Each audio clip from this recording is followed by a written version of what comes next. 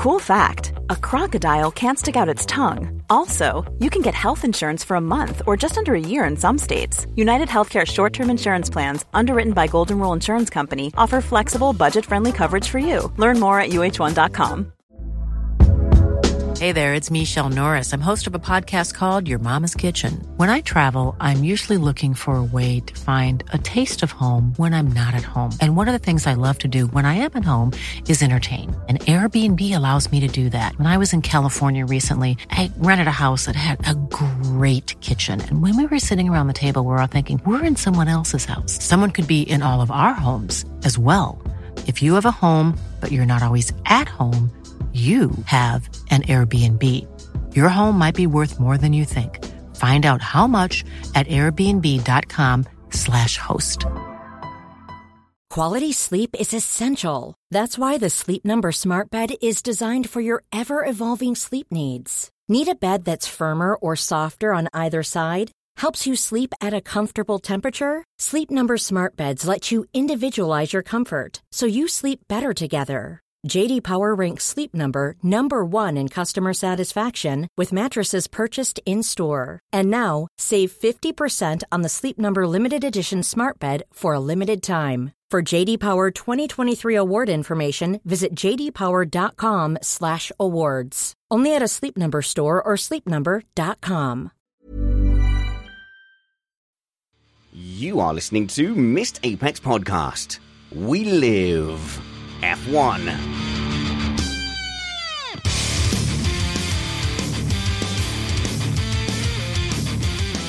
Welcome to Missed Apex Podcast. I'm your host, Richard Spanners Ready. The title of today's show is Lewis and His Indestructible Front Wings. Yeah, those things had 9 lives. That title by Michael Clays on Twitter. We are reviewing the Saudi Arabian Grand Prix, and I'm joined by Matt Two Rumpets. Have you had a good afternoon, Matt? Well, yes. I mean, and no, because obviously the show is very close to the end of the unbelievably long race. So there's a bit of scrambling around to make sure you have the basic facts nailed down. But I gotta say, my heart was racing at the start. It's gotten exciting again. It really has. So I had a house brief before the race because I was reminded that I've had 2 house control reprimands for shouting. The last of which was after actually the qualifying session on Saturday, and I may have cheered awfully loudly, and I may have moved slightly closer to my Dutch neighbour's shared wall than was entirely necessary. But I got a big talking to. Just control yourself. And I was doing pretty well until the incident with the letting past and the 2 cars coming together front to rear. And I'm in significant trouble at home. Like, I think she's fed up. Are you down for a shed reprimand? Is that what we're going to get? You've got 3 reprimands, so out to the shed you go? It's possible. I don't want to know what a house ban looks like, but I think she's pretty pleased that this season is coming to an end. But I have to say, I'm going to make one point, Matt, because I've got a plan here. I've got an admin plan. We're going to get to the Lewis versus Max stuff very early in the show. However, I love lording it over you when I'm right about something. And I argued with you about who cares about the the Constructors' Championship. It's all about the Drivers' Championship. And Christian Horner literally said to the Sky team, yeah, the Drivers' Championship is the one we want. It's the one we've wanted. It's the one the glory is all attached to. I'm just saying I'm right. I don't think I've heard Toto Wolff say that yet. Maybe he's got a few more shareholders to speak to than Christian has. So basically what you're saying is you agree with Horner and I agree with Toto. Okay, I'll take that. That's fine. You know me. I'm totally neutral because we are an independent podcast produced in the podcasting shed with the kind permission of our better halves. We aim to bring you a race review before your Monday morning commute. We might be wrong, but we're first.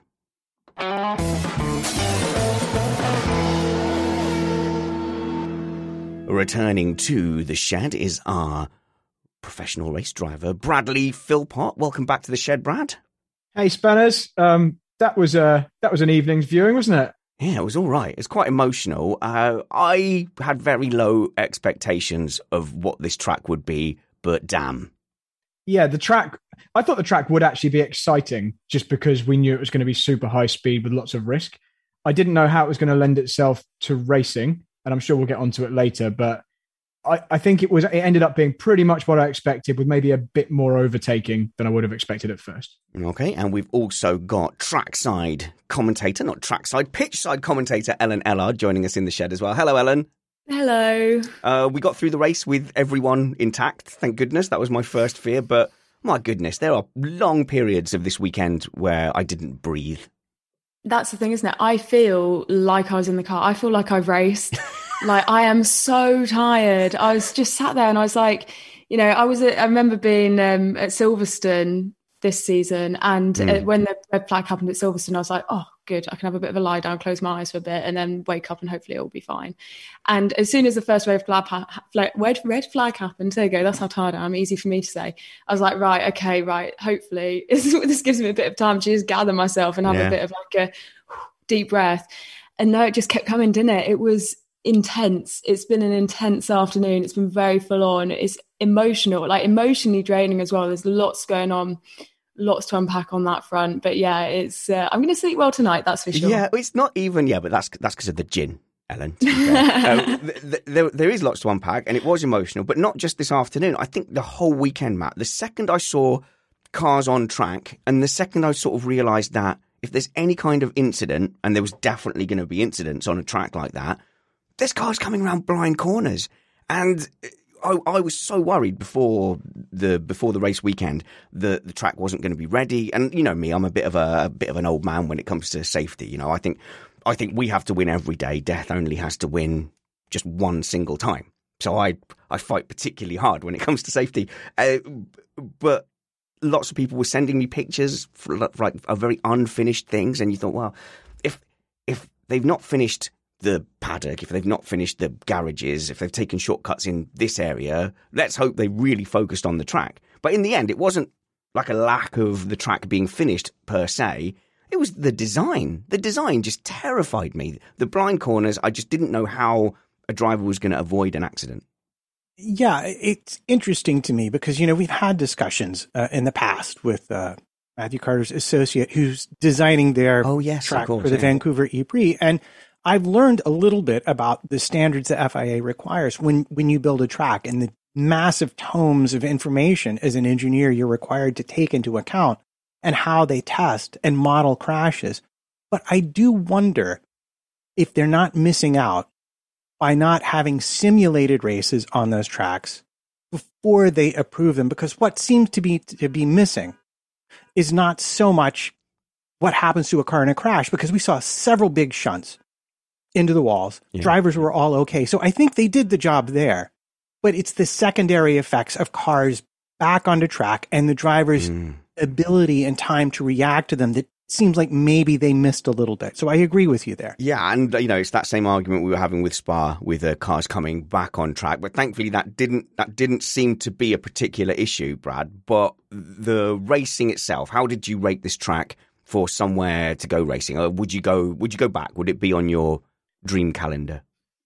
Okay, so setting aside any of the issues potentially with the country itself, the circuit layout and the dangers posed by it left me unsettled all through the weekend. I didn't really enjoy watching the races here. I'd enjoy it as a sim race. Yeah. I'd enjoy it knowing that no one was actually in any danger. But every lap I was watching, I was aware that at any point there could be something extremely serious happen. And all you have to do is look at what happened to Alonso, where he was left perpendicular to the racing line. If a car had actually hit him after he'd spun, we would have extremely bad injuries we'd be dealing with right now, if not worse. So we should counter this by saying, like, my opinion is tempered by just being like an old cardigan wearing, oh, don't do anything dangerous. I'm a 41-year-old dad. But you're like a Nordschleife VLN class champion, and that's you saying you were worried about the safety.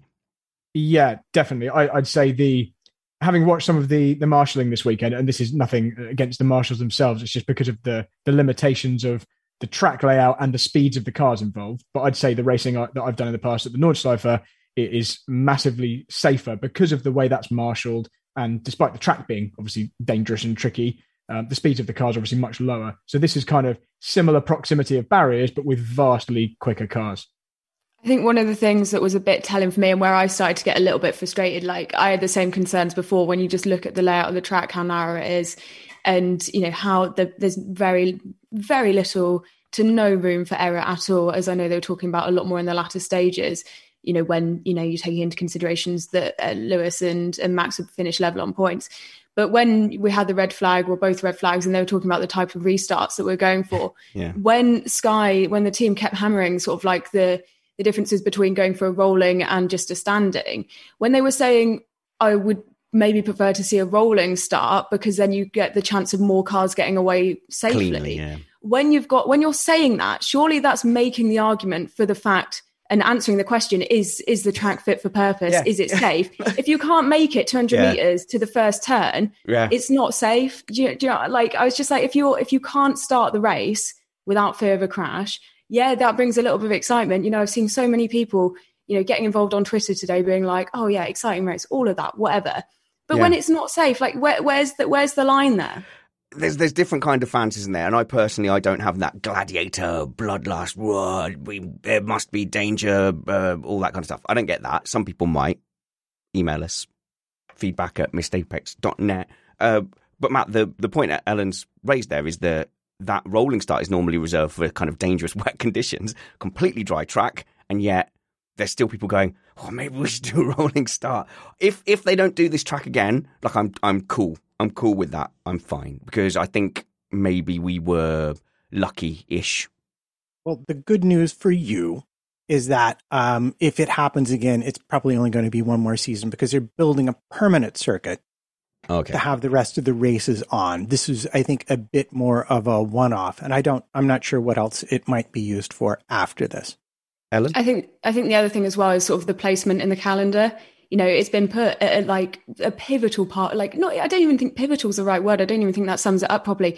It's been put at the most fiery, the most like everything basically came down to this race, and now it will come down to next week. But like everything could have been tied up this race, and they've put it in here where there's so much going on in the minds of the drivers. There's like so many outward influences at this point, and they've gone and whacked a completely new track. And it's not just like a completely new track. It's a completely new track with very limited runoff and literally no margin for error. They've gone and whacked that in the penultimate race of the season. So I think calendar timing as well didn't help the whole sort of like safety when you're taking in consideration all the outward influences alongside that. Okay. But from a positive point of view, and I think I'll go to you, Brad, I think when we first saw this in practice, we were really pessimistic about turn one because it's very tight back on itself. But actually, turn one looked okay. Turn 13 with the banked corner seemed to help cars stay at least close enough so that they could go and attack. You know, it was like, you know, a bit indoor kart track, a bit street circuity where you had your one big place to overtake. But I think that the turn one, maybe it didn't turn out as bad as we thought. Take away the danger element we mentioned. I actually liked some of the sections, and the drivers obviously did. They were giving it quite a lot of praise after practice and qualifying, I think, in terms of enjoyment of driving. But that's kind of in isolation, apart from driving in anger in a race, and when you've got, you know, differences in speeds where people are slowing down to start flying laps, all that kind of thing. So in isolation, there's a track to hot lap where you know that there's no one round the blind corner in front of you who might be doing half your speed. I actually did like some of the sections, the corners you point out, but in particular, the really high speed sweeps between the walls. I'm sure they were very exciting. But yeah, I'm not desperate to come back. And yet I would say to you, show me someone who hated this track after qualifying on Saturday, except for maybe Max. Yeah, and certainly as a hot lapping track, I think it looked spectacular. The walls, I mean, it's the trick that Formula E employ, isn't it, Matt? Which is, because in Formula E, you know, the cars, they started off slower. They had a lot of catching up to do. But if you make it a street circuit and you put the walls in close and you don't pan out too much and you use the right angles, you can make it seem a bit faster. I think this looked deadly fast from a qualifying point of view. There was the wow factor was there. Yeah, and I think to an extent that influenced people's perceptions. But I do want to say one more thing. Say it. And we're going to talk about the quality of racing at the front. But I would just suggest politely that if we had a different kind of a race at the front, people's perceptions of the circuit might actually be quite a bit different. Yeah, that's a good point. But we didn't have a different race. No, we sure didn't. Up at the front, did we? We didn't have a different race, and we are going to dive right in. Normally, we would kick off with a bit of a strategy chat, but when there's such a big ticket event such as this, we are going to go straight to the battle between Max Verstappen and Lewis Hamilton.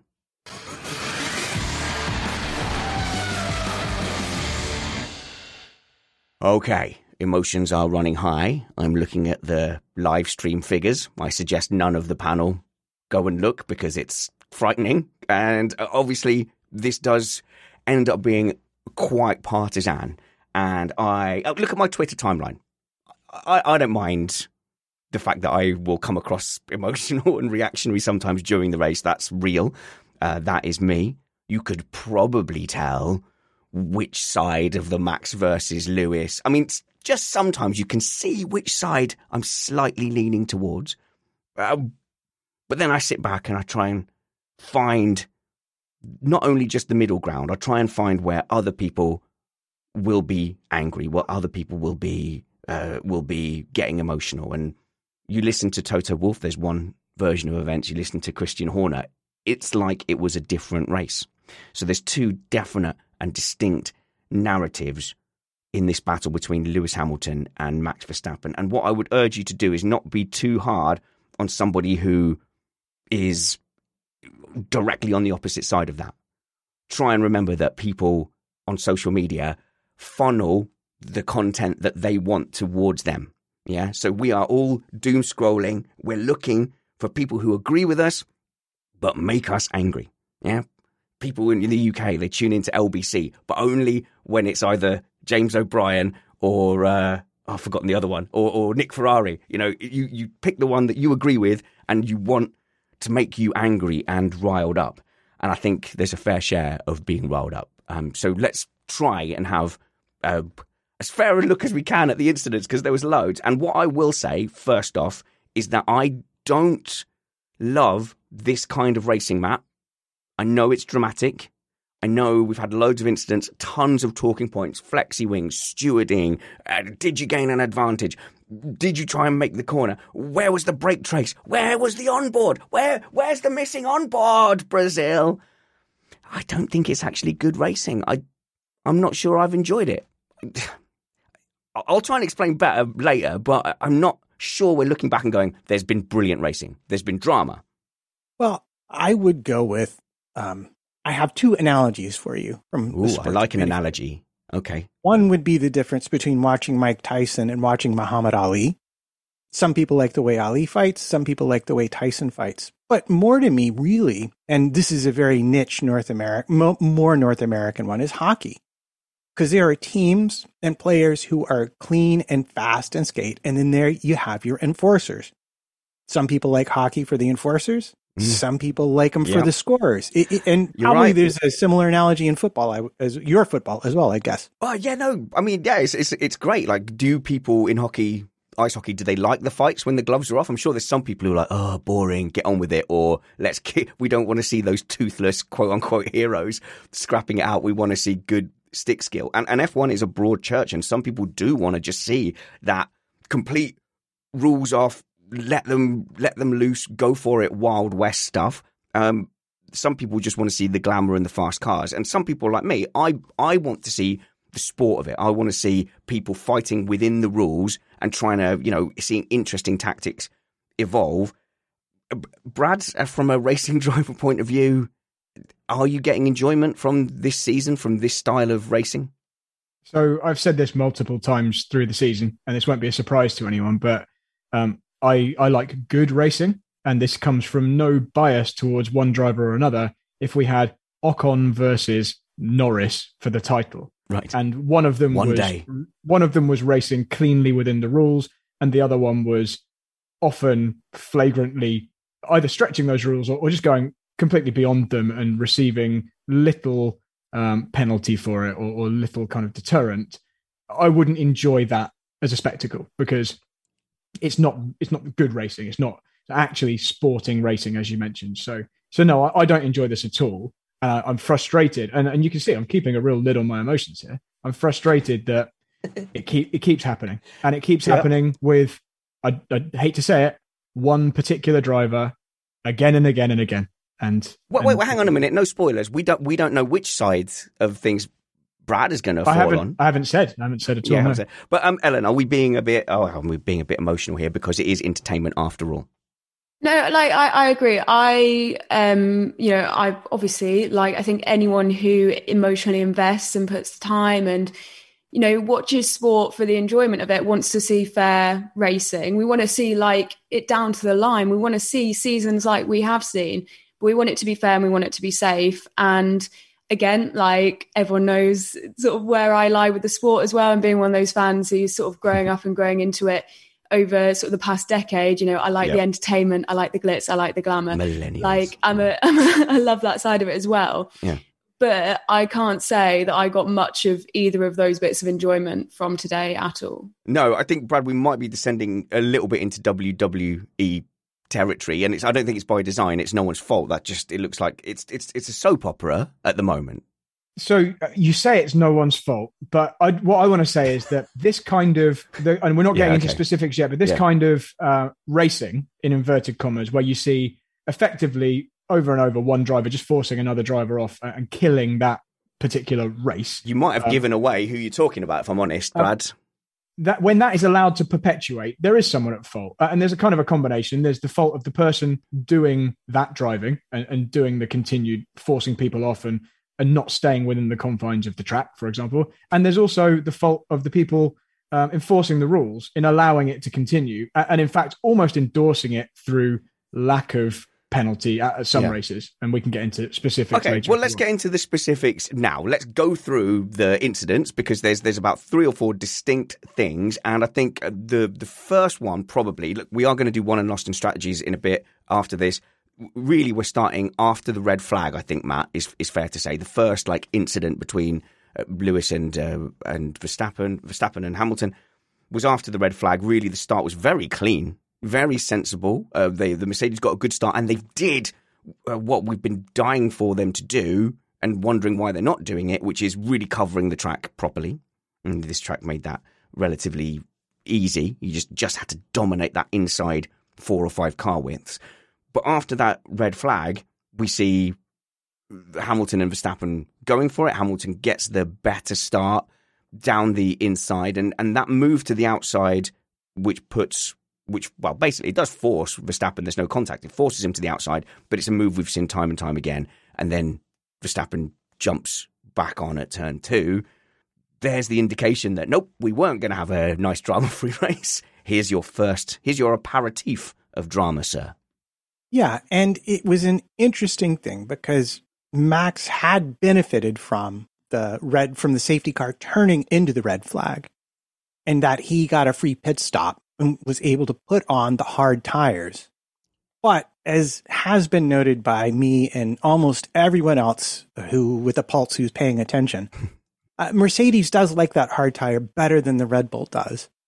And in fact, Max was quite livid about the amount of time Lewis was taking to get to the grid because the amount of time that he took to get there was just icing. He was icing, just like you do a field goal kicker in American football. He was icing Verstappen's tires. And Matt, am I right in saying that despite the protests from Red Bull and other people I've seen on social media about Lewis going slowly to the grid, that wasn't actually illegal because it wasn't a formation lap. It was effectively a safety car restart, a red flag restart. So the same rules don't apply. So Max complaining that Lewis wasn't staying close enough, he was complaining about a rule which didn't exist. Okay, on a technicality, that's fair, but that was proper cheeky from Hamilton, and he knows exactly what he was doing, and he was aiming to give himself an advantage in a non-race way. So he was using every kind of trick in the book, and I don't blame Verstappen for being upset with that, Matt. No, but this is, again, the game being played at every single level. Because after all, I mean, we'll talk about it later. After all, there's not a good reason for Lewis to have been starting second on the grid, except for that he was. And basically the team said, you're just going to need to put pressure on him. And he knew from past experience that it drives Max bonkers to have to wait up. I mean, it's happened before. We've heard this radio traffic before. This is it's not a news flash. It's not breaking news. When Lewis runs his tire, heat cycles and gets ready to start, it takes way longer than when the Red Bull does. And if Max is in the lead, he really, really, really doesn't like it. Ellen, it was proper cheeky, and I don't love it. I don't love it. They were playing games, weren't they? But that's the thing. They were playing games, but I felt like they're playing games that necessarily, in like a damage limitation way, didn't actually hurt anyone. They were playing games. They were pushing the limits as they do in like a cheeky way. You saw it with Bottas as well. Bottas was, and I think that could have changed. You know, we're talking, like, I've seen a bit of chat on Twitter as well on whether, you know, if Bottas wouldn't have held up Max, whether that would have changed the situation as well. But I'm not sure if it would. It would just be whether, you know, whether Max, I don't think Max was technically planning to pit, but, you know, Bottas was being cheeky as well. And I think if it was the other way around and Max was in that car and in that situation, he would absolutely do the same. They're as bad as each other when it comes to these little, like, picking away, these little things where you can get marginal gains even. They're all doing it. They're all at it. I just want to point out, entirely within the rules and completely not illegal. So just to put that kind of cap on that. Okay. What about the incident itself, Matt? So, Brad, there's two phases to this. There's the entry to the corner where Hamilton takes all of the exit, and then there's the stuff after the corner once Max rejoins. Yeah, so we're talking about the safety car, the red flag restart, where Hamilton gets a really blinding start. When you see from the helicopter view, he's very, very far ahead of Max, kind of halfway down the straight. And from Max's onboard, Lewis comes past like a rocket. And at that point, you'd be thinking, okay, there's not really any way on the outside to go around that car in front. The only way is to completely cut the corner. So Max puts his car on Lewis's outside. He outbrakes him slightly to draw roughly alongside. And Lewis takes the ordinary racing line into the corner, knowing from experience of probably the first start, and if you watched any of the F2 races, it was extremely rare for someone to make a move around the outside their stick, because of the way the track actually kind of comes back towards you. So the racing line naturally ends up at the apex of effectively turn 2, the right-hand part. And there's not really any room for a car to go around the outside unless they're very much alongside, doing the same speed as you and turning at the same rate. So Max effectively chanced it by just to get alongside Lewis to say, I'm kind of here. And then immediately aborted, floored it across the runoff area and just cut the corner. Just took the position by cutting the corner. So, and go on. If I'm not remembering incorrectly, he then understeers kind of onto the track, forces Lewis wide, and Ocon comes through to take the lead. Okay, so there's two things there. So firstly, on the rejoin, he's pretty much at 90 degrees. So he's definitely making like the quickest angle back onto the track that he can, similar to Monza, where he ends up being kind of 90%. By the time he gets to the rejoin point, he's at kind of a 90-degree angle, going straight into Hamilton. But the thing for me is there's a pattern now with Verstappen versus Hamilton. When Hamilton has an overtaking move, and you can probably look at Silverstone, these are the ones where it's Hamilton overtaking, Silverstone, Monza, Brazil, he is basically, Brad, he's going in so hot that he was not going to make the corner. So even today on the outside, he didn't look like he was going to make the corner, but then had to jink out at the last minute. His trajectory was always going off. And it seems to be his MO that to defend, he is absolutely launching it into corners. It's the most aggressive defense that we've seen in modern F1 consistently. And I don't know, maybe that is the future of how we go racing. Yeah, and this is where I really take issue with the way this has been policed, because it's kind of cultivated this behaviour from Max, and maybe other drivers if they start to pay attention to what's being allowed to happen. Well, they should. Max does exactly what you say. He effectively, when he's challenged for a position, when he's in a fight for a position where he's trying to defend an overtake, or trying to make an overtake himself, rather than staying within the limits of what you can actually get away with in terms of entry speed with the space you've got, he will go in unrealistically quickly with no chance of ever actually making the corner, and then claim, I've been forced off, or, well, the other driver went off as well, so it's fine, which is actually what Red Bull tried to do again today. In Brazil, they tried that as well, Exactly, at Brazil, same thing, the same kind of claim. Well, the other driver went off, so it's fine. Not paying any attention to the fact that the other driver only went off because your driver went off. And it's this kind of never having a chance of actually making the corner. Similar with the next move we'll probably talk about when Lewis was trying to pass him later on. No chance of making the corner, but he thinks that's fine because he maintains the position or retakes the position. Well, I hesitate to disagree with an esteemed professional with a reputation such as yourself. Me, He means me, guys. He's talking about Spanners, not Brad. The fact that Max was off track at turn 1 isn't really the nut of the issue. The only issue was the rejoin, in my opinion. So when he came back on, he interfered with, he actually looked like he made a slight bit of contact with Hamilton and interfered with him and forced him to avoid more of a collision, or if there was no contact, to avoid a collision entirely, forced him out very wide. And that was what let Ocon get by because he lost so much pace there, and then left Ocon in second and Verstappen in first. So it's not that he took to the outside to get round at the restart. Really, if you're going to point at anything, it would just be the rejoin. Well, in Max's defense, the speed that he'd gone across that runoff at, he couldn't really do a lot more. It didn't look to me like as he rejoined, he unwound the steering, although I haven't looked at that particularly closely. It looked to me like he was trying to make a very acute angle.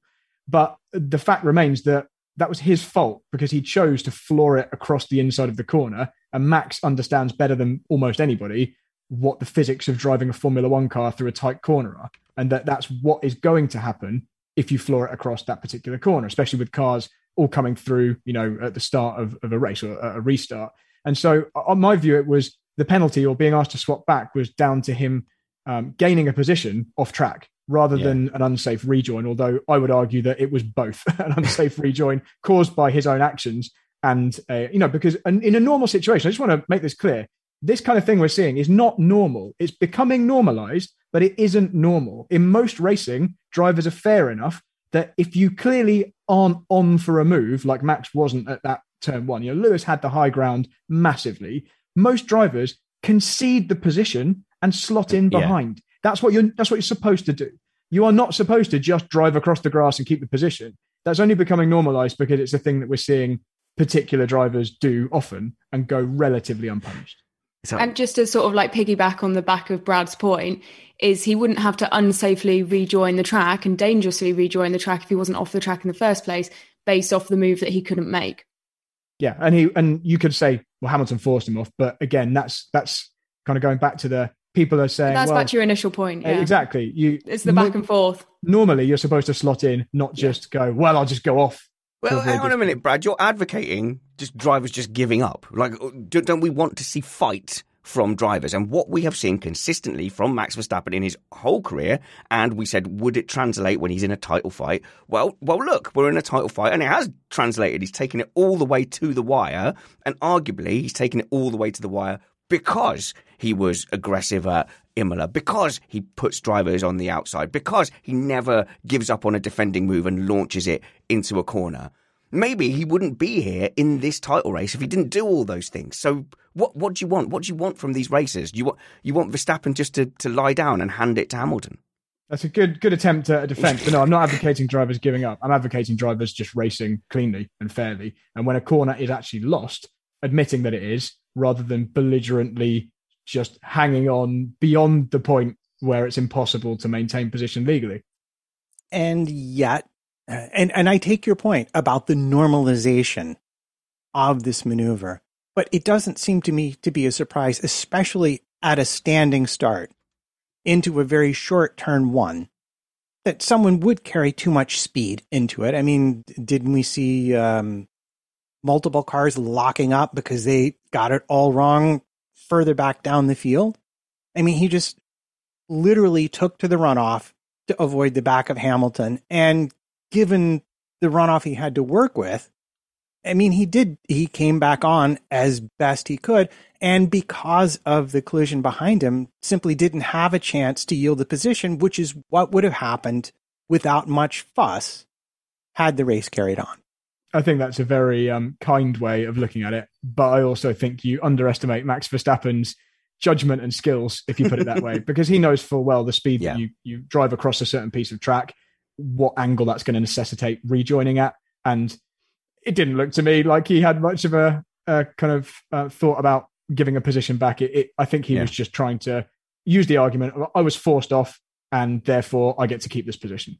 Hey guys, just wanted to interrupt the show very briefly. As you know, we've got an ongoing promotion with Race Weekend magazine, and they are friends of the show. Magnus Greaves runs a fantastic company that gives you massive A3 picture-filled coffee table style magazines that will look good in any home. These are the ideal Christmas present for the F1 fan in your life. So click the top link in the show notes below, go to Race Weekend magazine and see if you want to take up their 4-magazine $100 subscription with free postage and packaging to the US and UK, but they will deliver worldwide, I believe. And Magnus has been awfully generous, and he is giving us 15% of every sale. There's been a great take-up so far and really positive feedback. I don't think you'll be disappointed if you order these magazines. I have them in my house. They make us feel like posh F1 fans. And I think no one will be disappointed if these end up in their Christmas stocking. So go and click the show notes below and consider checking out Race Weekend magazine. All right, back to the Max and Lewis stuff. Okay, so we're going to go on to the next one. And this is his overtake on another restart, the second restart. Oh, I don't know. I've lost track now. I think it's the second restart. Yeah, the second restart. I want to make this point now, though. Me personally, because I know some of you follow Brad's Twitter account, and I know some of you hate follow Brad's Twitter account as well. He is honest. He is robust. I get that. However, I want to be clear personally. I don't actually really blame Max Verstappen for this. There's several factors in the Max Verstappen thing. Firstly, he's tried these moves and not been punished for them. So why wouldn't he? He knows that you can effectively leave track and then rejoin like he did at Monza. It's no different. He didn't really get a major penalty at Monza because it worked out fine. He just took the engine penalty and then that penalty got absorbed. So he essentially got away with that and stopped Hamilton getting a points advantage. He's changed the racing rules effectively of F1 by going out to the corners and, on the outside and pushing people wide. At Brazil, he was absolutely taught that you can go deep on the inside and just go straight, and that's just fair racing. And then you look at the reaction of the Red Bull team on the radio to all of those things. Anytime he does get punished now, that was so unfair, Max. That was super bad. Yeah, and then you look at the pressure that he is probably under, having the whole focus of Red Bull on his shoulders. And I don't know if you saw it, Ellen, but did you see Jos Verstappen's reaction to the qualifying mistake? I can't say I did, but I noticed that the camera was on him a lot during the race. And I saw, obviously, his reaction through that. And it wasn't... there is a lot of pressure on him. And I fully appreciate that. But the team, I agree, the team aren't helping at all. And I think today we saw a slight bit of pushback, which I think is needed. But it is getting to the stage where it's just sort of that all gather round and sort of make sure that he's I don't know what's the right word. He doesn't, the accountability isn't there from the team. And there was a slight bit of it today. I get that he's under the pressure, but the team situation just doesn't help at all. Yeah. Yeah. And I think he's he's like Simba in the Lion King. Okay, I'm not sure. I regret starting this analogy. But, he has been kind of ordained from birth, and then he has been lifted up as the champion for Jos Verstappen, the champion for Red Bull, the champion for everybody who doesn't want Lewis Hamilton to keep winning. And I get that. As cool as he tries to play it, Brad, as cool as he says, it won't affect my life either way, of course he's under horrendous pressure. And also... He is just driving he is the water that has filled the puddle that has been assigned to him. Yeah, I agree with everything you just said, and I think despite whatever he might claim, he obviously is under pressure. All the drivers say, I'm not looking at the championship. All the way through they say, I'm just focusing on the next race, etc. But I guarantee you, they are looking at the championship a lot. They do feel the pressure. Whilst I'm talking and it's my turn, I just want to point out that I've just seen some additional evidence about that move we were just talking about, and where I was trying to be quite fair and say Max had no choice in the angle he came back on the track. I just watched his onboard over and over, and he actually makes very little attempt to cleanly get back on, holds as little steering as he can to force Hamilton as wide as possible, and only once he's back on the track and knows he's forced Hamilton wide does he then actually attempt to turn the corner. And it's in stark contrast to the next move we're going to talk about, or one of the next ones. Yeah. When he really cuts across the corner and he makes it easily with a lot more steering knock. So actually, I retract how fair I was being to Max about the first move. Okay. Look, we could put it another way. I'm going to put it another way. I'm going to put it to you, Matt. Brazil, what Brad has just described, Monza. Does this not show that Max has got absolutely supreme and wonderful car placement talent? He knows exactly where to put his car, and he has danced the limit of whether that would be punished, whether it will be an accident. Like it is a new phenomenon. You know, this is like, you know, a new boxer. This is like Muhammad Ali floating like a butterfly. You know, there was a time in like bare knuckle boxing where it was considered unsporting to move and try and dodge the punch. Wasn't it in NFL considered at some point unsporting for the quarterbacks to try and, or the wide receivers to try and avoid tackles? It was considered cowardly. But at some point, people come along and they change the sport. His car placement, he's doing things that no one else has thought was allowed. Yeah, I would go with more Mike Tyson in the way he changed it based on Verstappen's style of driving. But yeah, I agree with you. He has taken everything the rules have given him, and he drives to their absolute limits. And so the discussion becomes, is that a style of driving that you enjoy watching, rather than is he just being, cheater, pumpkin eater? Okay, we took it there. Okay. Brad. So you mentioned, you asked, is that a style of driving you enjoy watching? You were about to move on to it before we started talking about go for it. other You things. go. Yep. The second restart, where so obviously what happened next, just to fill in the narrative, I'll take Matt's role for this part. Oh, okay. Good. Ocon was leading. The race was red flagged again. Do it in an accent. After some negotiation between Red Bull, Matt? Verstappen was leading. Ocon was second. Hamilton was third. At the red flag, which occurred almost immediately after turn 1. Absolutely right. Sorry, Matt. I apologize. Yes. So after the positions were adjusted following Red Bull's negotiation with Michael Massey, Ocon was leading at the next restart, and Verstappen was dropped behind Lewis. Despite Red Bull initially saying, we'll accept that if the deal means that we're still in front of Hamilton, which made no sense whatsoever, but whatever.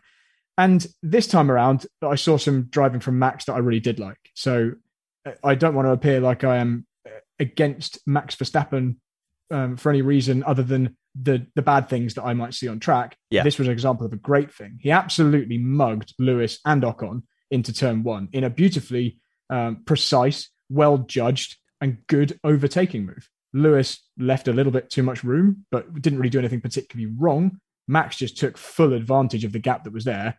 And I'd love if that was the driving we always saw from Max. I have a question for you. All right, I heard you mention Lewis left the door open a little bit, and that was my sense. It was like an oddly weird start, knowing that the inside of turn 1 is that inside line is what you want. But am I the only one who saw Ocon pointed the wrong direction for the start? Like, man, I don't want to be anywhere near any of this drama. That might be the case. He was pointed the opposite direction that you'd be if you wanted to lead into the first turn. That might be the case, but Brad, I think Lewis was occupied with Ocon, and Verstappen just appeared down the inside and then did what he normally does, which is go all the way to the outside and just take that line. And then, of course, for Lewis to avoid that, which I think had Ocon not been there, we'd have just seen Lewis go off track, rejoin behind Verstappen, and it'd been fine. Then has to hit Ocon, and you go, well, obviously the front wing's not going to survive that. And it did, because apparently we've got the Captain America of front wings on Lewis's car. But yeah, Verstappen, you've got to say, just outdid both of them. Yeah, I think Lewis, because he got quite a good start and his focus was obviously on taking the lead. Yeah. I just think he didn't expect Verstappen to do such an audacious, very tight inside move. And Lewis didn't completely leave the door open. He was on a line which was good enough to make the corner whilst carrying some decent speed.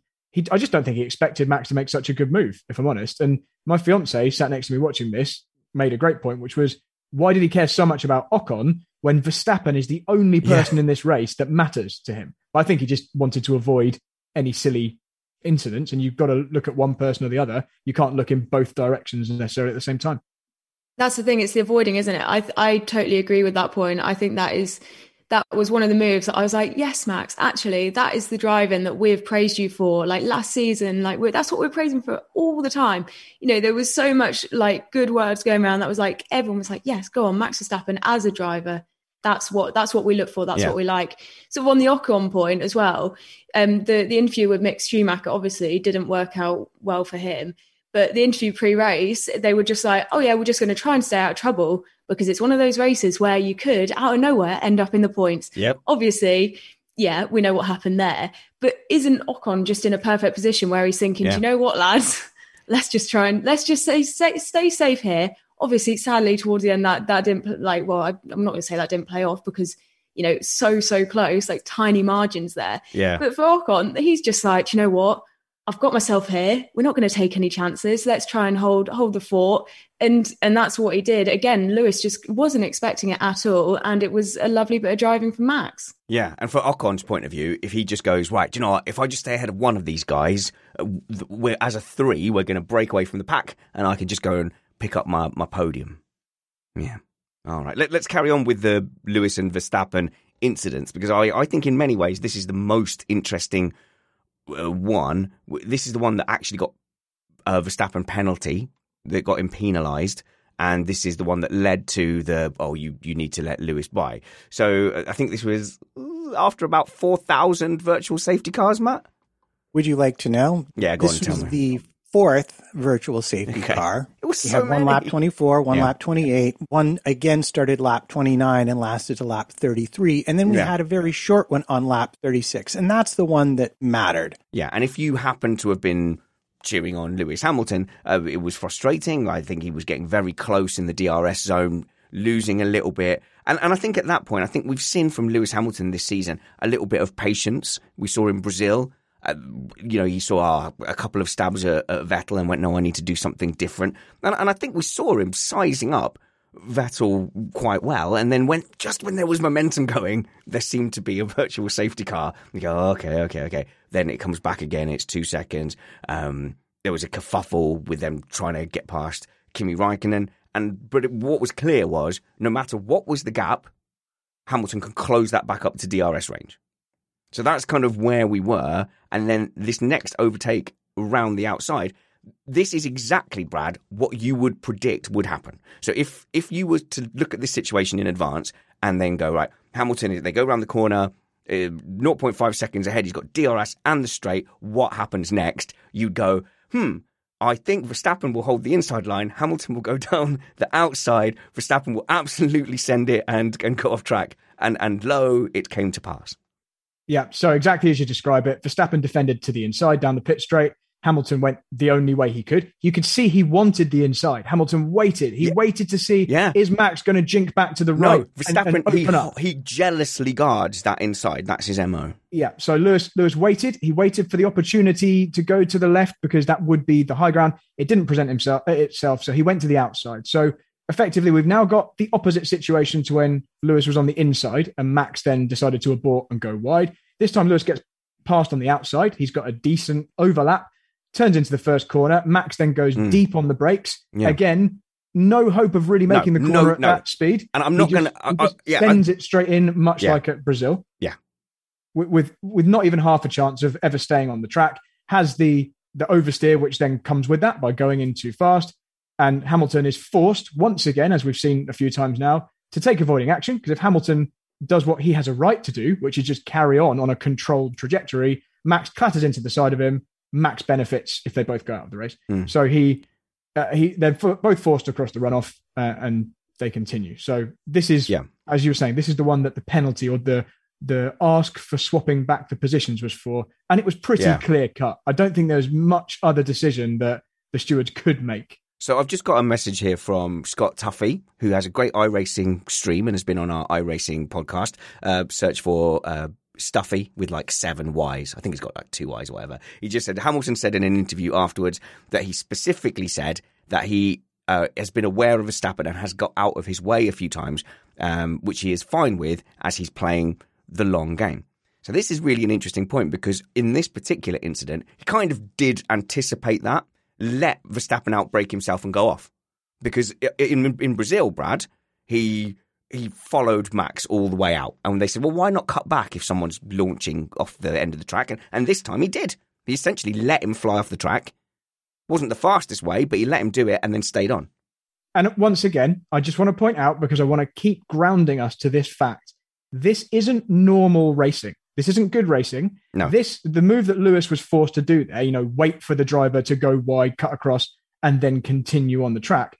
This is what you do as a good go-kart driver racing against amateurs on a stag do. You let them go way too deep, and then you cut back on them on the exit, because you can see they just overcooked it and they're going to go wide or deep. I feel attacked, but okay. This isn't, well, I'm sure you've been that. I've been that guy. So, again, this isn't how good racing normally happens. The correct thing that would have happened in that situation, for that to be a good piece of racing viewing, is Verstappen doesn't give up. He tries to stay there, and he brakes as late as he can whilst maintaining control, leaving a car's width to Lewis on the outside, and both staying on track. And they go through that corner side by side, because they're some of the best drivers, if not probably the best two drivers in the world.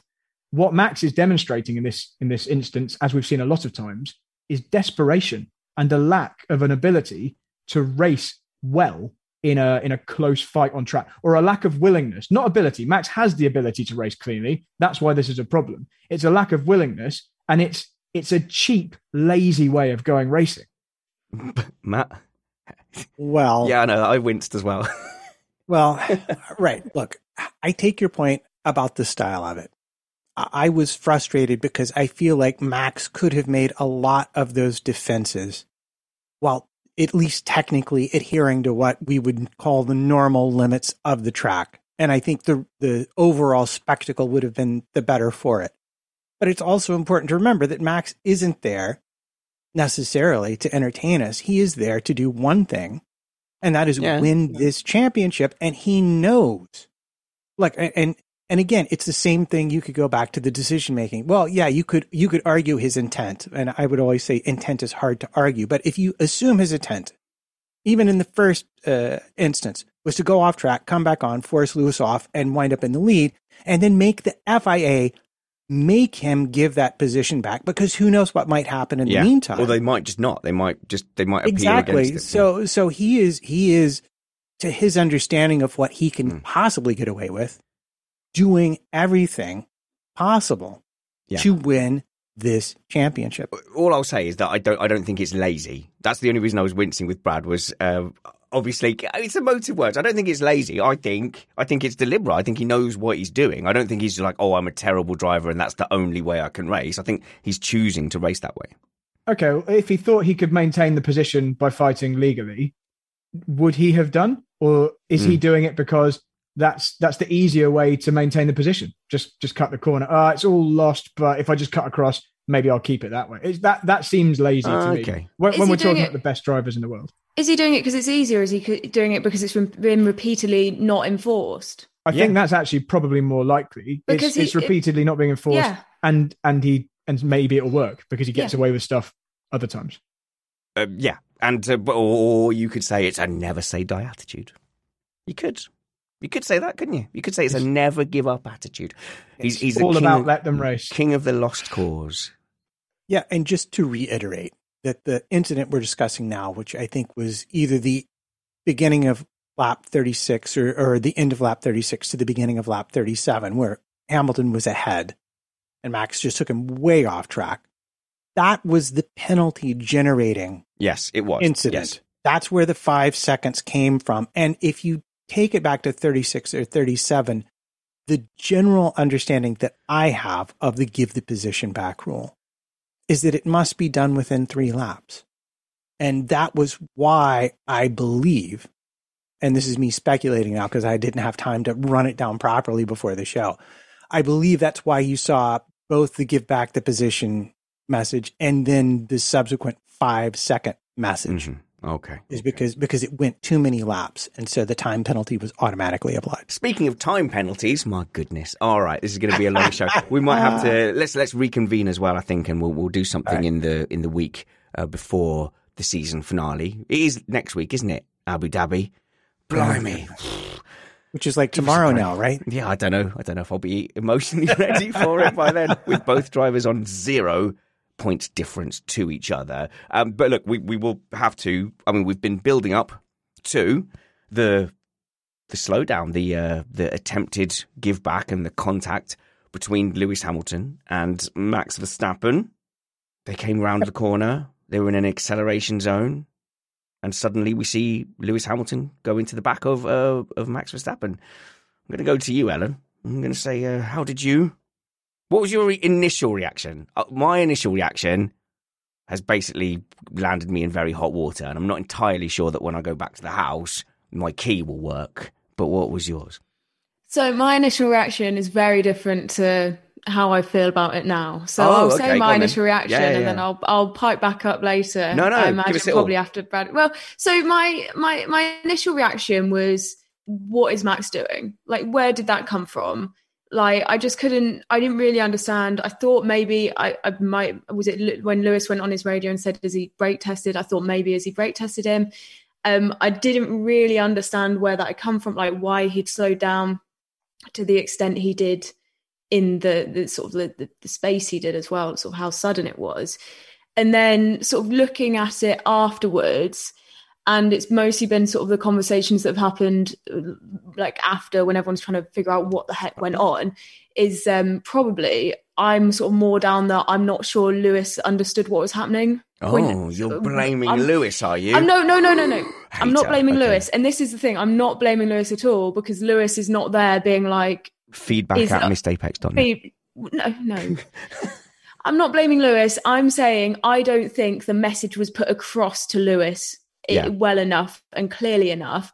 And I do think I'm sort of on the sort of line. I do understand the point, and the point that was made of maybe Lewis didn't really know what was happening, saw Max slow down, realised he still needed to be behind Max with the DRS, and in that with the line coming up, and needed to be in that position that he was. So just then slowed down towards the line, not really understanding what happened, because, like has been said afterwards, the message about giving the place back hadn't been properly relayed to him.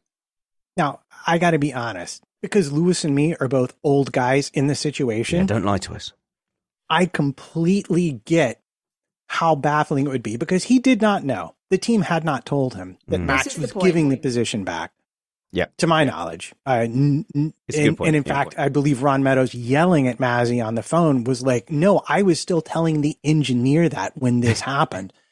Lewis had no idea. He comes around a corner. Max suddenly slows up. He's obviously confused, not sure, is it a red flag? Is there an incident? Because again, very short sight lines. And then bang, suddenly Max is way slower, and he's avoiding action and removing weirdly more bits of his front wing that made him go even faster, which I don't entirely understand, but I'll leave it to the aerodynamic experts to explain why a wing without an end plate is faster than a wing with an end plate. I think that the reaction from Mercedes was so genuine when they were shouting at Massey. I just think that, as we've seen this race, or basically the weekend, Massey has had an absolute mare, bless him. He's had a right mare. And as like you were saying, he was like, I've got too many buttons in front of me. I don't know what's gone on with him. He's got too many buttons in front of him. And something somewhere down the line has not happened at the right time. He's probably informed Mercedes late. Mercedes are then trying to inform the engineer as quick as the incident is happening. And so I struggle to initially jump in and be like, it is Max's fault. Yeah. Straight off the bat with that. I know Brad's going to jump in because he's got his evidence that's going to say otherwise. Yeah, well, why do you think I've gone to you first? Just to get it so I don't get attacked. But no, I do think I'm not sure. Like, obviously, I've watched the end of sort of like the post-race analysis, and the sort of the story they had and the point they made about the DRS detector made sense, and the line made sense. But there you go, Brad's already like, he's really like it now, mate. Don't be intimidated by me, Brad Philpott. Go on. But yeah, I struggle from, and this was me initially being like, Max, what are you doing? With Mercedes' reaction, I've gone back to the sort of thinking that it's just maybe partially a miscommunication. All I want, is it Ron Meadows, is it? This we've been hearing a lot from Ron Meadows. All I want is Ron Meadows to not sell me anything, because I think I would buy anything that he, everything sounds super reasonable. What? Oh, you think that, but you could just give me all your money. And I think I need to live in a world where Ron Meadows doesn't ask me for all my money, because I think he could persuade me to. Brad. Okay, so there's a lot here we to go. unpack Sell here. down, everyone. So first of all, Here we go. I don't blame Ellen for drinking the Red Bull Kool-Aid. Their smoke and mirror tactics of attempting to deflect what is the reality of this situation away from the actual facts is admirable and expected. But I'd like to just put the reality of the situation across. And that is that I don't believe for a moment that Lewis was trying to wait until he was in a preferable position with the DRS zone, because I don't believe the timeline will show factually that Lewis had even been told that Max was allowing him past at that point. I don't think he knew what was going on. I think he saw a car in front, which has been, let's be honest, a bit of a liability when in racing situations around other cars, slowing down. And we all know that if both of these cars are out of the race in this round, it would only benefit Max because he's the championship leader. So the situation that Lewis saw approaching was his rival slowing weirdly in front of him. And if he knew it was just a case of being allowed through, I don't think he would have cared a jot about getting DRS. You don't need DRS when you're already the one in front with a good advantage and a straight line speed advantage. I think Lewis would have backed himself to maintain that position by just being ahead. And so I don't buy that version of events. I think that's just Red Bull trying to deflect from the fact that, first of all, their driver was being asked to allow a car back through because of a bad thing they'd done. So let's not forget that Max Verstappen has caused this situation in the first place. So the reason that a car needs to allow another car through is because of a bad thing that car has done. So first of all, the whole situation is because of something that Verstappen has done in the first place. Next up, in no universe do you get to see that a car is closing down on you from behind, and at the last minute, when you know they're directly behind you, nail the brakes to the point where you actually lock your own rear brakes. Hang on. Well, hang on. How do we know he locked his brakes? Okay, so I've seen this question asked by you as well, Spanners. Yeah. And to me, it was immediately obvious from the first time I saw Max's onboard that he'd locked his brakes and that he braked very hard, not only because of what you can visually see in the video, but from what you can hear audibly from the engine revs. So as anyone who knows the dynamics of a car will know, when the clutch isn't depressed or engaged and you slow the car down, the engine revs drop. So as the speed of the car drops, the engine revs drop and the sound changes. When you brake hard, those revs drop very, very quickly. And when you absolutely nail the brakes hard, you can lock the brakes. And if your rear brakes lock, the engine revs effectively drop to zero. That's how you can tell that the wheels are locked. You can also hear a little bit of tyre chatter as the rear tyres scrabble for a grip and initially lock up or come very, very close to locking up. So if you watch the video, which is pinned to the top of my Twitter profile, which had quite a few views at this point, it's the last few moments just before the contact between Hamilton and Verstappen. Yeah. And you hear Max brake and then suddenly brake really hard. And you hear the engine revs drop to almost zero before Hamilton then hits the back of him. And Max immediately floors the throttle to drive away because he knew exactly what was going on. He was fully aware of the situation. Okay. I'm going to start with this. If Max brake checked Hamilton, that's very, very, very bad. Okay. But Okay. where I'm going with this is that you're basing your entire analysis off the audio of an onboard. And I would want to be absolutely sure that audio was 100% synced up with what happened in real life. So I would prefer to let the stewards who are looking at this incident see the actual telemetry. I understand what you're saying, Brad, but before I went all the way out on that limb, I would want the telemetry and not just audio off an onboard that I watched on a computer screen. I'm with you. There was a definite problem with engine sounds being out of sync with the pictures when they went to the onboards in previous seasons. They do seem to have sorted that for the TV broadcasts. Brad? Unless the sound of Hamilton's impact was somehow transposed in the wrong order with the deceleration, it doesn't even matter if the audio is completely in sync with the video, which it definitely is because the gear changes happen at exactly the correct time in the video and the audio. but all that matters is the timeline. Deceleration, gentle deceleration, which is a lift. And as most people know, at around 100 miles an hour, purely lifting off the throttle in a Formula One car, the drag that's produced by those cars is like braking in a road car anyway. So there's no need when you're letting someone through to actually brake, particularly not when they're directly behind you. So to suddenly brake very hard when your rival is directly behind you is either deliberate, and I'm not saying it was deliberate because we don't know the full facts. You can't get in his head. Yeah, you can't. Either be in his mind, it was deliberate or it was dangerously incompetent, and both of which should be a penalty. Yeah, I mean, I think Max knows exactly what he's doing. And Ellen. No, I was just going to say, like, if we are basing our arguments off the points we made before, like Max knows what he's doing, where he's making these moves. He knows that he can go in harder and can run other people off the track, and to the extent he does. I don't think we can and say that that's him being clever, but also dangerous.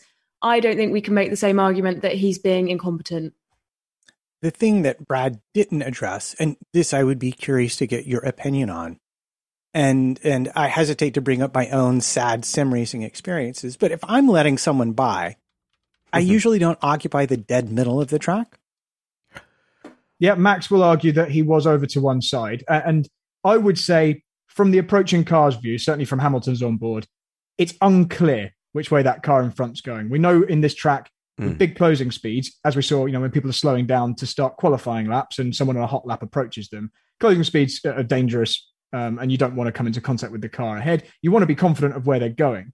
And when someone's slowing down for an unknown reason, Max could, for all Lewis knows, Max could have had a puncture or an engine problem or something which was causing his car to drive erratically. He just wanted to be super sure that when he passed him, if he was going to pass him, he understood the situation and he wasn't going to have a car suddenly in this side pod.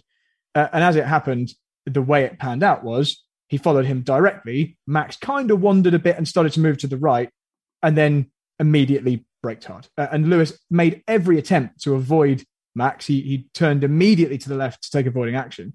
And I was stunned that the front wing wasn't broken beyond repair. And I know you mentioned how strong it was earlier. Yeah. I had no confidence that he was going to continue with that same nose and wing. Oh, my God. Like, obviously, the brake traces, people are posting pictures of brake traces in our live chat and more evidence will come out. But Toto Wolff said that Verstappen broke, initially started braking, accelerated, and then broke again. It doesn't look good.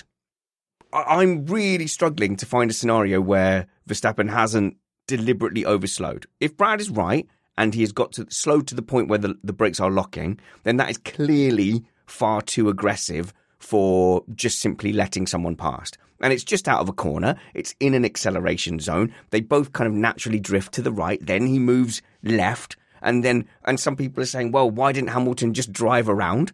Well, you could see a big steering input from Hamilton to the left. It just wasn't in time. So at the moment, I'm much more inclined to blame the car braking in front than the car that didn't quite get out of the way in time. I don't know, Brad, could you see any situation from what we've seen where Verstappen was justified? Like, are you okay to just, he's come down loads of gears right at the front of an acceleration zone. I'm really, really struggling to try and be neutral and try and find a defense for the amount of speed that Verstappen lost that quickly and allegedly twice, according to Wolff. Right. Trying to be super fair to Max. Yep. Here's maybe a potential scenario. Max is he's told to let Lewis through. He wants to just get it done quickly at this point so that they can then get back on. Although I don't think that is the case. I think he wants to do it in the most advantageous way for Max, because I think he probably realizes that once Lewis is ahead, he's going to be able to stretch his legs. So I think Max probably in reality wanted to get straight back past if possible and do whatever would advantage him. Anyway, so I'm trying to be fair to Max, aren't I? Maybe he was looking to see where Lewis was. When Lewis didn't immediately pass him, because Lewis wasn't informed quickly enough and didn't really know what was going on, maybe Max thought, no, I want you to come through right now, as in Max, because he knew he was approaching the DRS zone. Maybe Max was one step ahead, and the hypothesis that people are saying Lewis was trying to do, maybe Max was trying to be that person and follow into the DRS detection zone. And he just wanted Lewis through right now. And maybe he just misjudged, checked the mirrors, thought Lewis was going to go past on the left, and he just assumed he would go through. So the heavy braking would just make that happen straight away. The reason that I don't think that's the case is you don't want the person to come through dramatically, because that means they're going to have a bigger gap when they come through. Ideally, you want to lift, and the moment the person is through, tuck straight back in and follow them as closely as possible. I can't see many scenarios where you would slam the brakes on, and that would be a good thing for you, unless you were trying to wrong foot the person behind or make them damage their car. Okay, so I like the scenario you put forward in the sense that Verstappen expected Lewis to go by, and then when he didn't, he slowed again to make it happen. Whether it had to do with the DRS zone or not, I think is irrelevant. But I do want to address a point in the chat. One of our listeners says, why is there a reason needed? Max can stop his car whenever he likes. It's the job of the people behind not to run into him. And I can just categorically say that is actually not true. You cannot drive slowly or erratically on the track at all, according to the International Sporting Code rules. And only in the event your car is disabled, force majeure, will they accept that sort of driving, i.e. my car is broken and I'm just trying to get it out of the way. Jewelry isn't a gift you give just once. It's a way to remind your loved one of a beautiful moment every time they see it. Blue Nile can help you find the gift that says how you feel and says it beautifully, with expert guidance and a wide assortment of jewelry of the highest quality at the best price. Go to BlueNile.com and experience the convenience of shopping Blue Nile, the original online jeweler since 1999. That's BlueNile.com to find the perfect jewelry gift for any occasion. BlueNile.com. Even on a budget, quality is non-negotiable. That's why Quince is the place to score high-end essentials at 50 to 80% less than similar brands. Get your hands on buttery soft cashmere sweaters from just $60, Italian leather jackets, and so much more. And the best part about Quince, they exclusively partner with factories committed to safe, ethical, and responsible manufacturing. Elevate your style without the elevated price tag with Quince. Go to quince.com/upgrade for free shipping and 365-day returns. Wow. Nice. Yeah. What you're hearing are the sounds of people everywhere putting on Bombas socks, underwear, and T-shirts made from absurdly soft materials that feel like plush clouds. Yeah, that plush. And the best part? For every item you purchase, Bombas donates another to someone facing homelessness. Bombas. Big comfort for everyone. Go to bombas.com/ACAST and use code ACAST for 20% off your first purchase. That's bombas.com/ACAST. Code ACAST. Okay, I'm going to put my penny down here. Okay. Looking at this, it's either some great misunderstanding or he was just innocently trying to slow down and let Hamilton pass. I honestly, at the moment, I want to see some evidence that it wasn't deliberate, and I actually genuinely want to see that evidence. I genuinely want to see that it wasn't deliberate, but everything, my gut, my instinct, looking at the onboards, listening to arguments, it feels incredibly cynical. It feels like at the least, he was going to make that as difficult as possible for Lewis Hamilton. And we have evidence that Verstappen plays these games and that he does these things and he drives aggressively. And I'm desperate to hear the outcome of the steward's office and the data, because right now it feels like Max Verstappen had to let Lewis Hamilton pass and that he broke initially, accelerated, moved to the left, and then broke again. And that is a very, very serious matter if that is true. Right. So I agree. I would go so far as to say that I would be confident, modestly confident, if we're going to talk about intent. Yeah. Verstappen did not intend for Hamilton to hit him, because that could have gone badly a lot of different ways. Was he playing games? I would say, yeah, you could argue. Was Lewis playing games on the way to the grid? Yeah, you could argue that too. Did he intend for Lewis to hit him? No. But the reason he got called with the steward, and I have to thank, again, the chat room for looking this up for me because of time. This is Chapter 4, Appendix L of the International Sporting Code. Causing a collision, repetition of serious mistakes, or the appearance of a lack of control over the car. So it may not be just the brake check that's being looked at here. It might be the pattern of his driving in the entire race. Will be reported to the stewards and may result in the imposition of a penalty. All right. Ellen. But like, I mean, I haven't been on Twitter throughout this, but isn't that What? exactly the same? What? How do you know what to think and who to be angry at? I've been in the chat room, though. I don't Okay. know. I've been in the chat room. Isn't that the same? They'll all tell me if I'm wrong now. Isn't that the same reason why Lewis got called like 15 minutes later? I don't know. I would have to go find the initial. I think they were both summoned, but I think it was Max that was summoned for the violation. Bear with. Okay, right. No, you can't bear with. You don't have any time because I'm moving on, Alan. And look, we've done the analysis on Verstappen versus Lewis Hamilton. I want to kind of do a review on Michael Massey because he gets to play this game all the time. Whose fault is it? That's his job. His job is to decide whose fault is it and well, refer things and manage things. So I'm going to put my cards on the table because he comes under a lot of scrutiny. I think he has more restrictions than people perhaps realise. I think he is playing a referee's game where the ultimate decisions are actually made by someone else, but he's kind of like a judge. You know, the jury makes the decisions, but he's managing the courtroom. And today, Ellen, we got to see this amazing game of deal or no deal. That's crazy insight for fans to get.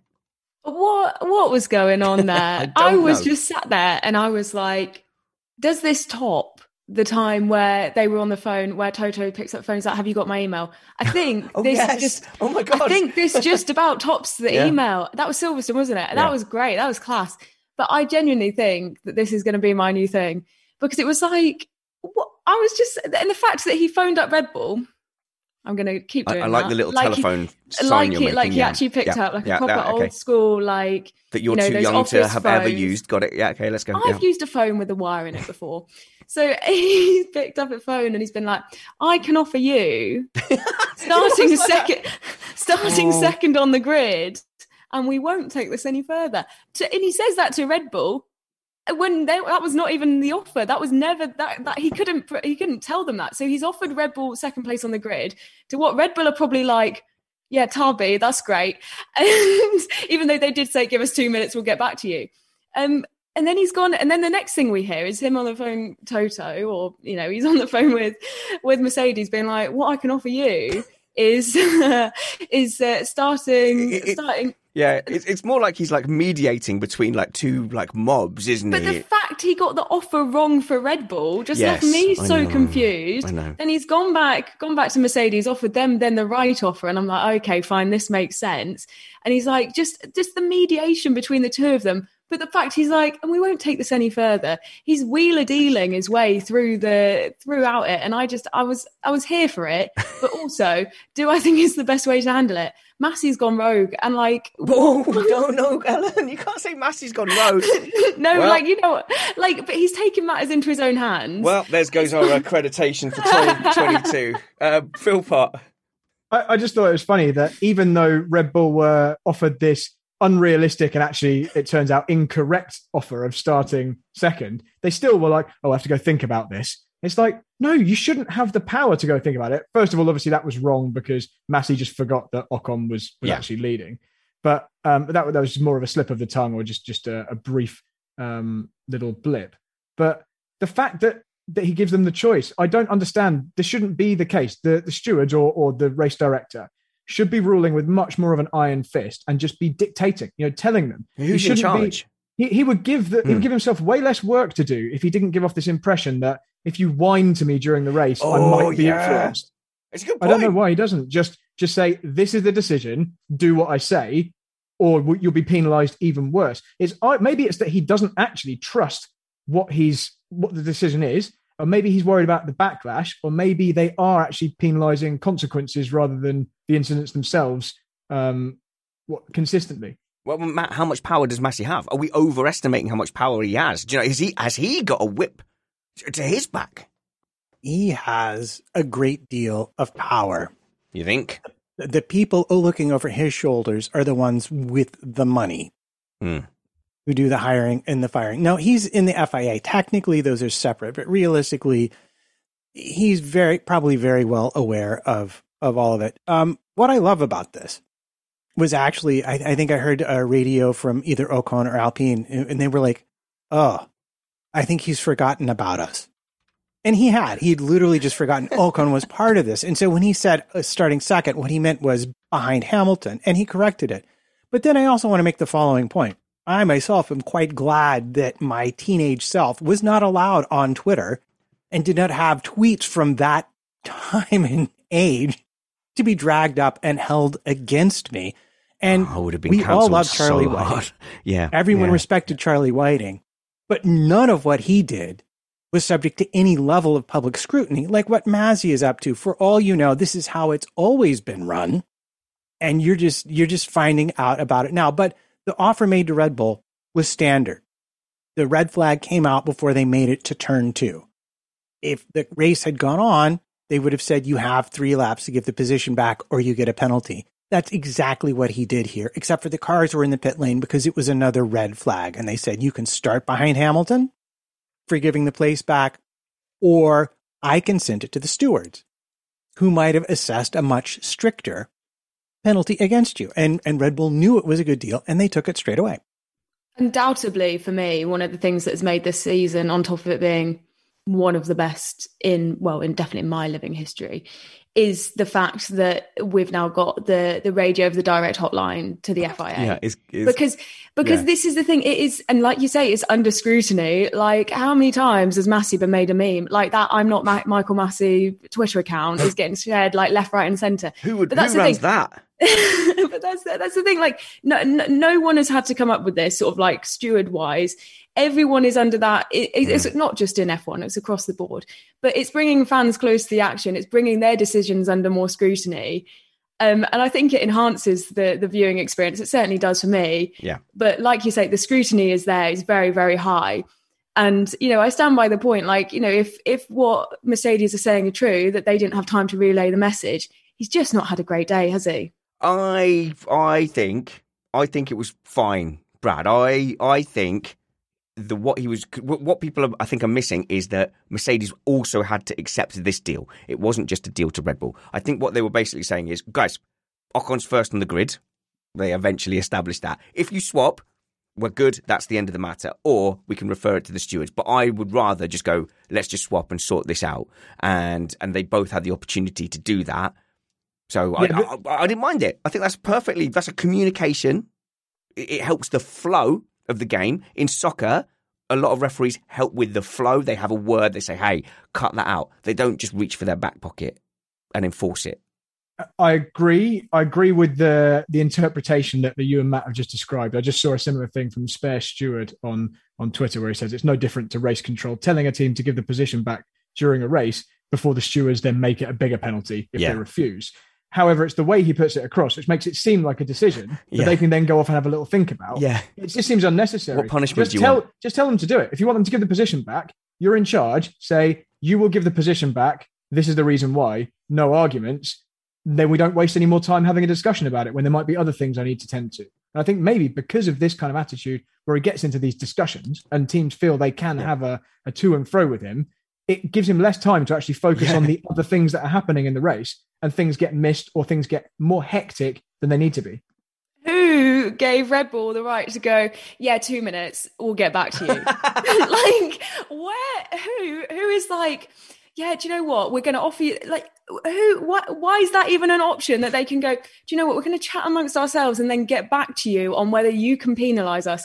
What is that situation? We're just going to have a scone and then we'll be right with you, Michael. Stop bothering us. We'll put the kettle on. We're going to put the kettle on and then we'll get back to you. Right. As much as I love the characterization and I'm enjoying it, it's very clear that the person talking to Masi was not the person with final decision-making authority, and that's what that delay was about. Aww. Why is the option there? I'm spoiling all the fun. But why is the option there? Yeah, it should. Yeah, maybe there could be, look, deal or no deal. Give me the answer now. Because in an actual race, I would advise you to give that position back.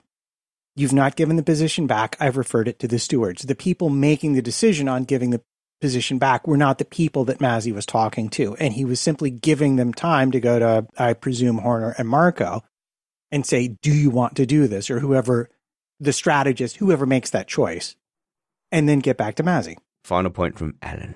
No, I was just going to say, you didn't have to come in and ruin my amateur dramatisation that I'm doing here. Come on, I enjoyed it, though. I'm having it was fun. So much better than my boring facts. If you want to see more Amdram from Ellen Ellard, you can follow her at Ellen Ellard _ on Twitter and at Ellen _ Ellard on Instagram. Cool. And we can see you actually doing some very impressive things at Man City. But basically, you're on camera all the time. You are mic in hand all the time, and people are saying lovely things. Oh, that's awfully kind of you. Yeah, okay, so go and check out Ellen Ellard on Twitter and Instagram.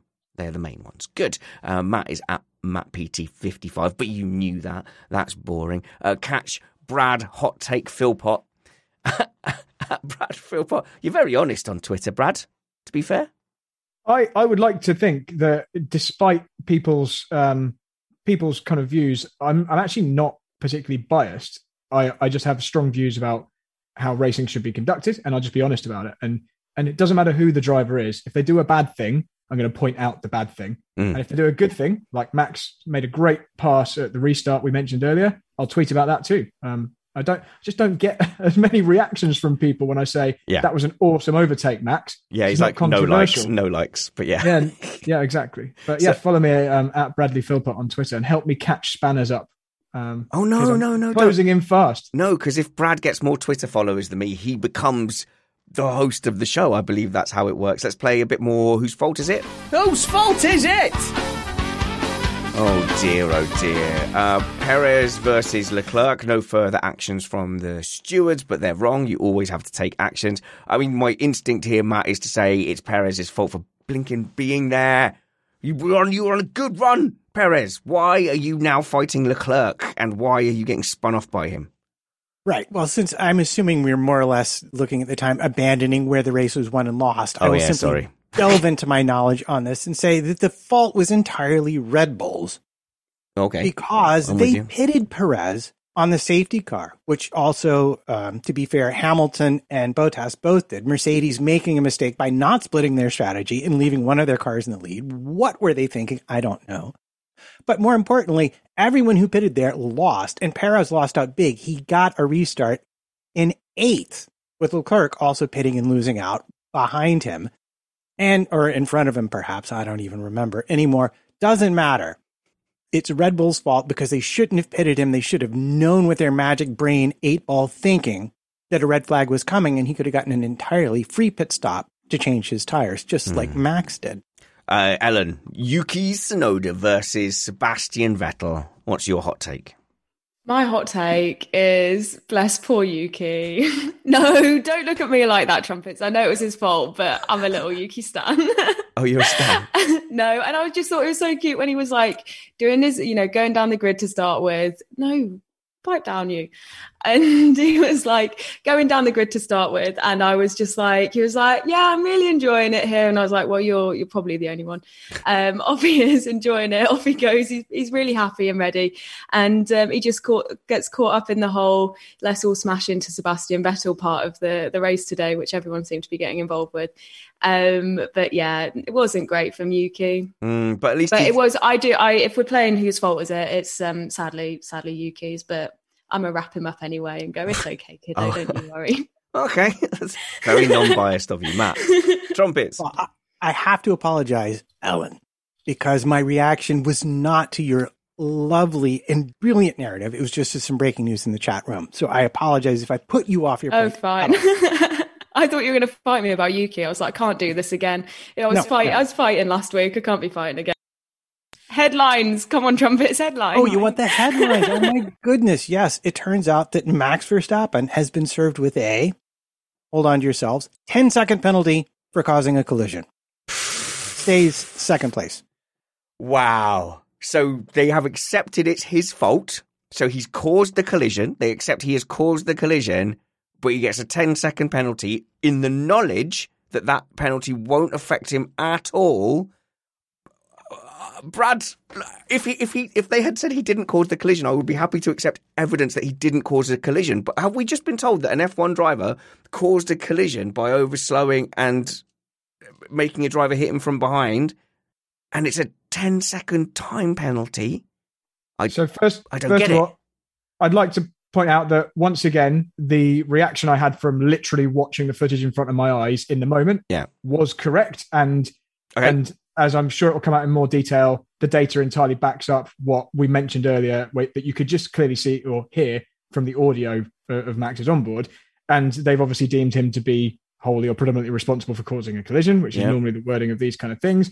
But if that is the case, then he's responsible for doing one of the most dangerous things you can do, and they've on a racetrack in a single seater, where you do not want a car to the face, which is the danger of brake checking your rival. And they've given him a penalty in retrospect, knowing that makes literally no difference to the race outcome. So again, I don't want to beat this drum too much, but not a lot of disincentive to him. It's not a massive deterrent. He's effectively got away with a thing. Did he even get any penalty points on his license? Doesn't look like it. It's not mentioned in the excerpts in the chat. It just seems like another vindication of Max. The tactics you're using are completely fine. Yep. And if you're going to get a penalty, it'll be one which actually has no effect. No, that's the same as no penalty. He has gotten away with causing that collision. Okay, good. Look, the time has gone on. We will try and pick up some stuff later on in the week. I hope you do understand that when we're recording a kind of reaction show this close to a race that has had so many incidents, we are going to focus in on those incidents. There's so many other topics that I'm desperate to talk about. You know, I read the strategy in another race here early on would have been a fascinating topic in itself. The qualifying and the tyre selection in qualifying and the way the different tyres were interacting with different teams. And of course, the Max Verstappen incident, which we barely touched on the motivation there. But this battle between Lewis Hamilton and Max Verstappen is beyond epic. It's beyond unprecedented. It is certainly a battle of the era, a battle of a generation of Formula One. So I hope you'll forgive us for having honed in and talked about that so intensely. You know, normally we would have, the incident point between Max and Lewis, but there was like 5 this week. So that is just the way the cookie crumbled. But we do have time for some awards. So I don't know. Why don't we move on to the podium? I couldn't find the podium button, and it's because all the other buttons have pictures on them except podium, and I didn't read it in time. Let's pretend that never happened. Onto the podium!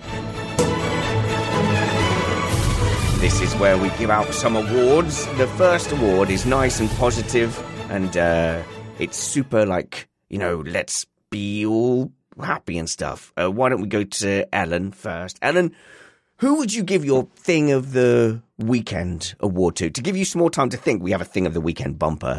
I mean, I know it means I've played 3 bumpers now in a row, but that's just how it goes sometimes. And breaking news, we have 2 points on Max Verstappen's licence. Okay. Makes me feel a bit better.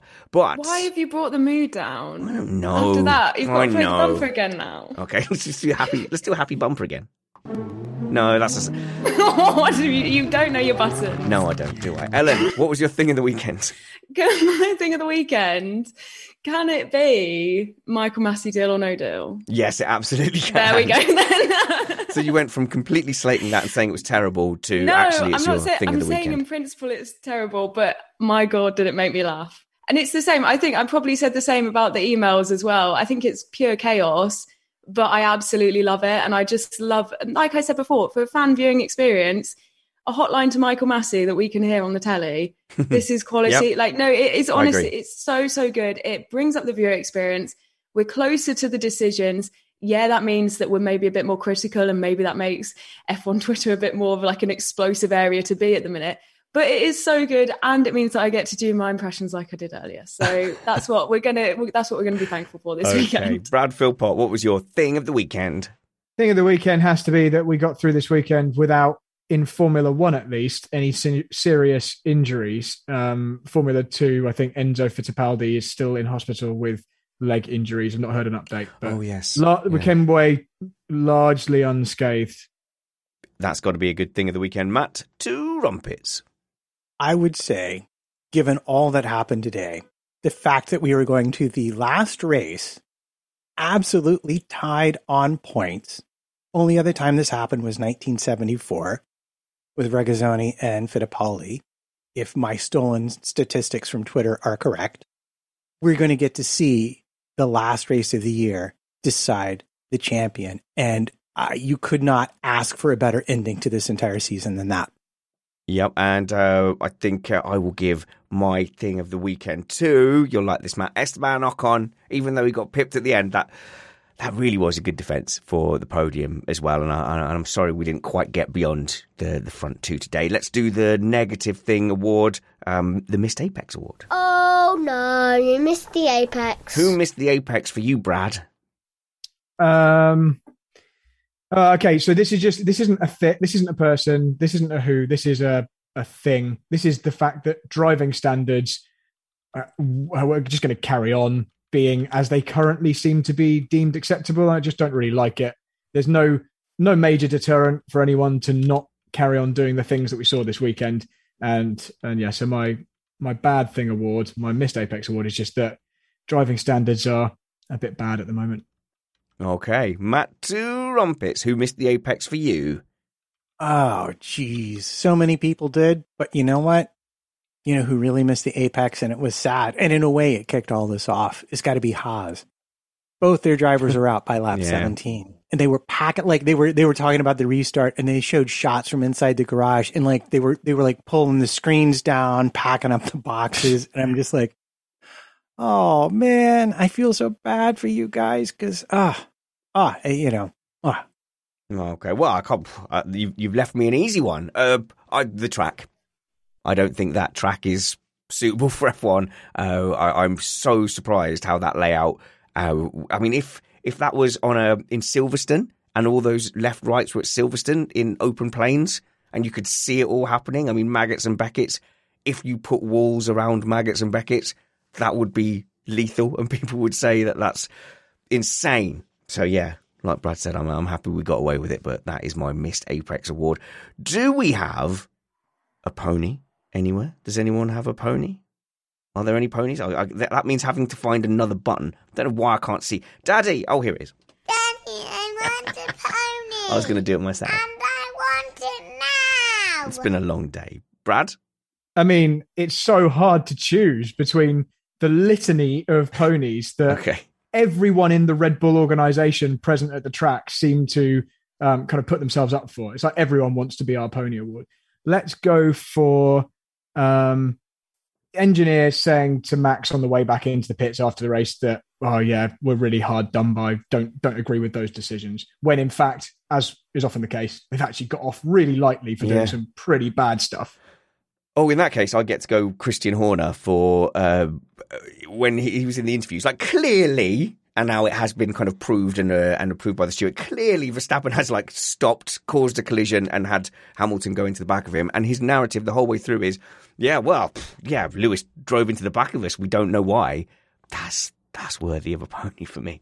Okay, and the last award is for our live chat here, and you can join our live chat. At the moment, it is currently just for our patrons. We're not doing the YouTube live chat, but there's lots of other benefits to being a patron, so why not go and check out patreon.com/Missed Apex to see if you want to be a supporter of Missed Apex. We are only here because of our patrons, and they are in our live chat and will be vying, or have vied for, Comment of the Week.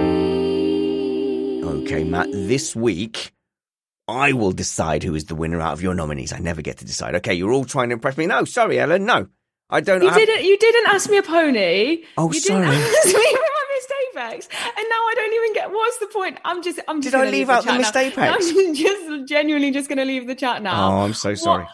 What? I'm not. Well, okay, so your Missed Apex is that I forgot to ask you your Missed Apex. Oh, it absolutely please is. do. And I'm my pony for getting upset about that. That's quite good. I do want to hear your Missed Apex and pony, though.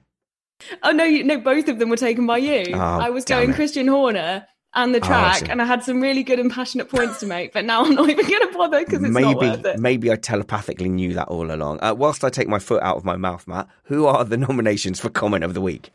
We shall start with Karen, who says, it was a nice calm race until Mick did his Leclerc impression. Yeah, it was like a carbon copy. EJ referencing Verstappen's creative overtaking skills. He Alonso'd that corner. Okay. John Neeson is in with vibranium front wings are illegal. Christian Horner probably. Right. Scoremark is in even after having the whole race discussed, talked about, mulled over, and explained. I still don't really know what happened. Paddy, the 2 best drivers in the world. Great. You've made Stroll cry. Well, he is one of the best talents in F1. And finally, our friend Mia F1 in with Mazzy running F1 like the last few seconds on an eBay auction. Oh, okay. That is who did that one? That would be Mia F1. Say it again. Play it again, Sam. Mazzy running F1 like the last few seconds on an eBay auction. Comment of the week. Well, thank you very much for joining us. Take a deep breath. Do go and follow the panel. Me, obviously, at Spanners Ready. Go and follow me on Twitter. Or Richard Reddy on Facebook. Go and follow Ellen at Ellen Ellard, Brad at Brad Philpott, and Matt at MattPT55. Links to all the people's Twitter handles and all our things of interest are all in the show notes on YouTube and on your podcast app. And, of course, the link to the Race Weekend magazine that we've been talking about. Go and check it out because it will make an ideal Christmas present for the F1 fan in your life. 4 beautiful A3 magazines landed on your doorstep. 2 are out already, and I think 2 more will be released early in the new year. $100. That's a good Christmas present for an F1 fan, and they will have a coffee table A3 book from a great friend of Missed Apex podcast, Magnus Greaves, and Race Weekend magazine. We are doing stuff with them. This is not like a random advert from a stranger. This is me wanting my friend's business to take off, and you will get a great product. In return, we have them in our house. They take pride of place on our piano, making us look dead posh. So click that link below and tune in. We will try and do something midweek as well, because we really have to catch our breath after this Grand Prix and somehow prepare ourselves for an exciting finale in Abu Dhabi. Actually, quick prediction before we go. Who's winning the championship? Brad? This is a real cop-out. It's so hard to tell because Abu Dhabi is now changed. Yeah, it's changed. I'm gonna say Hamilton because let's be optimistic, and I think he's driven more fairly and cleanly, and he's who I'd like to win. So that's my honest thoughts. Fair enough. Yeah, I'm a neutral, so I've got no preference. But Ellen, who do you think will win? Not who do you want to win? As much as the face I just pulled, I think it will be Hamilton, just because level on points, the performances we've seen from the past 2 for Hamilton passed through. Like, I think it's got to be Matt. Well, the reprofiled circuit, I think, will favor Mercedes, given especially Red Bull's rear wing struggles. All right, and I think the desperation you saw from Max today was the awareness that they are going to be forced to use a non-optimal rear wing in Abu Dhabi. All right. Thank you very much for joining us. Like I said, we will try and catch up with things in the week, but wherever we see you next, work hard, be kind, and have fun. This was Missed Apex Podcast.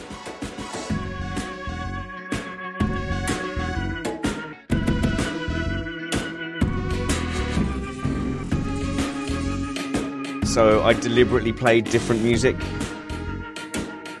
Oh, have you got more breaking news, Brad? No, I mean, I actually really like that music.